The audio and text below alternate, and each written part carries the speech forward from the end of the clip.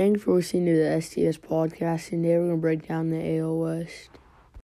Alright, now I'm going to rank every team starting rotation. I'd say the Angels are at 5 with Julio Teheran, Andrew Heaney, Dylan Bundy, and Patrick Sandoval, and Matt Andriese.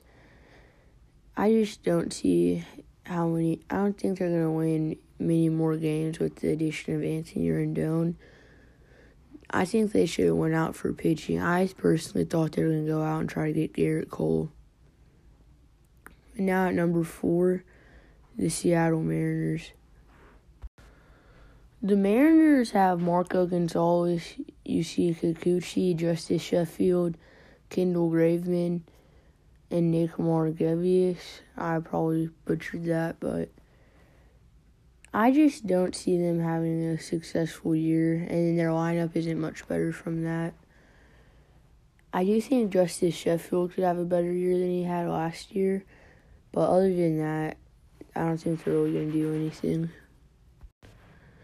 And coming in at number 3, the A's with Mike Fiers, Sean Manaea, Frankie Montas, Jose Luzardo, and Chris Bassett.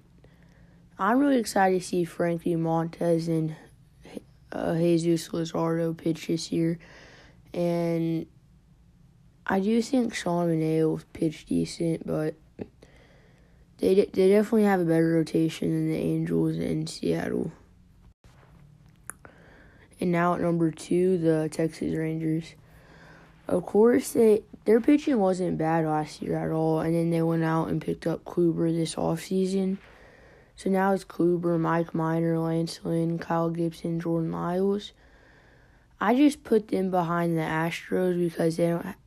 Yes, Kluber has gotten a Cy Young, but I don't think he's gonna have a Justin Verlander year. And Zach Greinke's better than their number 2,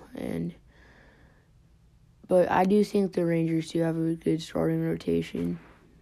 Alright, now at number 1, the Houston Astros. They have Verlander, who I think at this point will be ready for opening day, and Zach Greinke, Lance McCullers, Jose Urquidy, Josh James, and Austin Pruitt.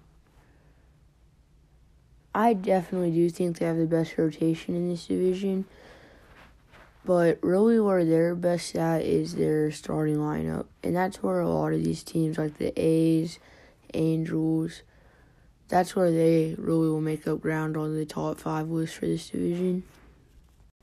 The Seattle Mariners are by far the worst team in the division, but the division's only gotten tougher, so I think they're going to win about 66 games, 2 less than they won last year.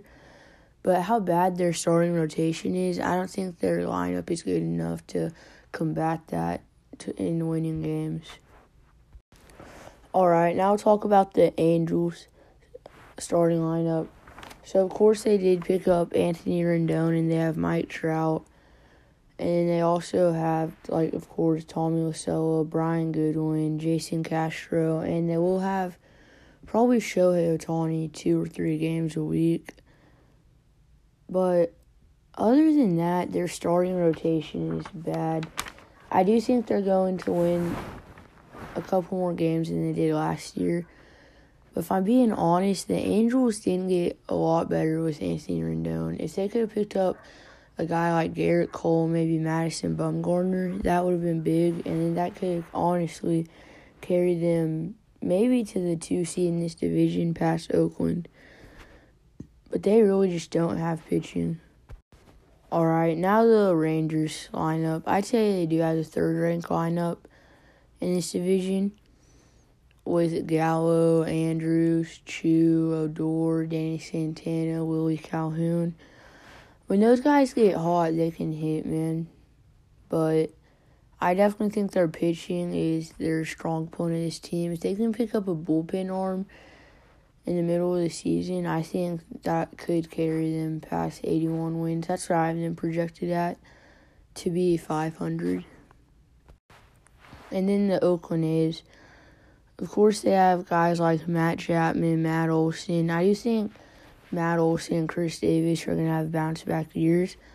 But other than that, they really have Tony Kemp, Sean Murphy, Robbie Grossman, Chris Davis, Mark Canha, And I think I'm excited to watch these guys hit because I think this team is going to end up winning 89 games because this division's only gotten better, so it's not just going to be a cakewalk through Texas and the Angels.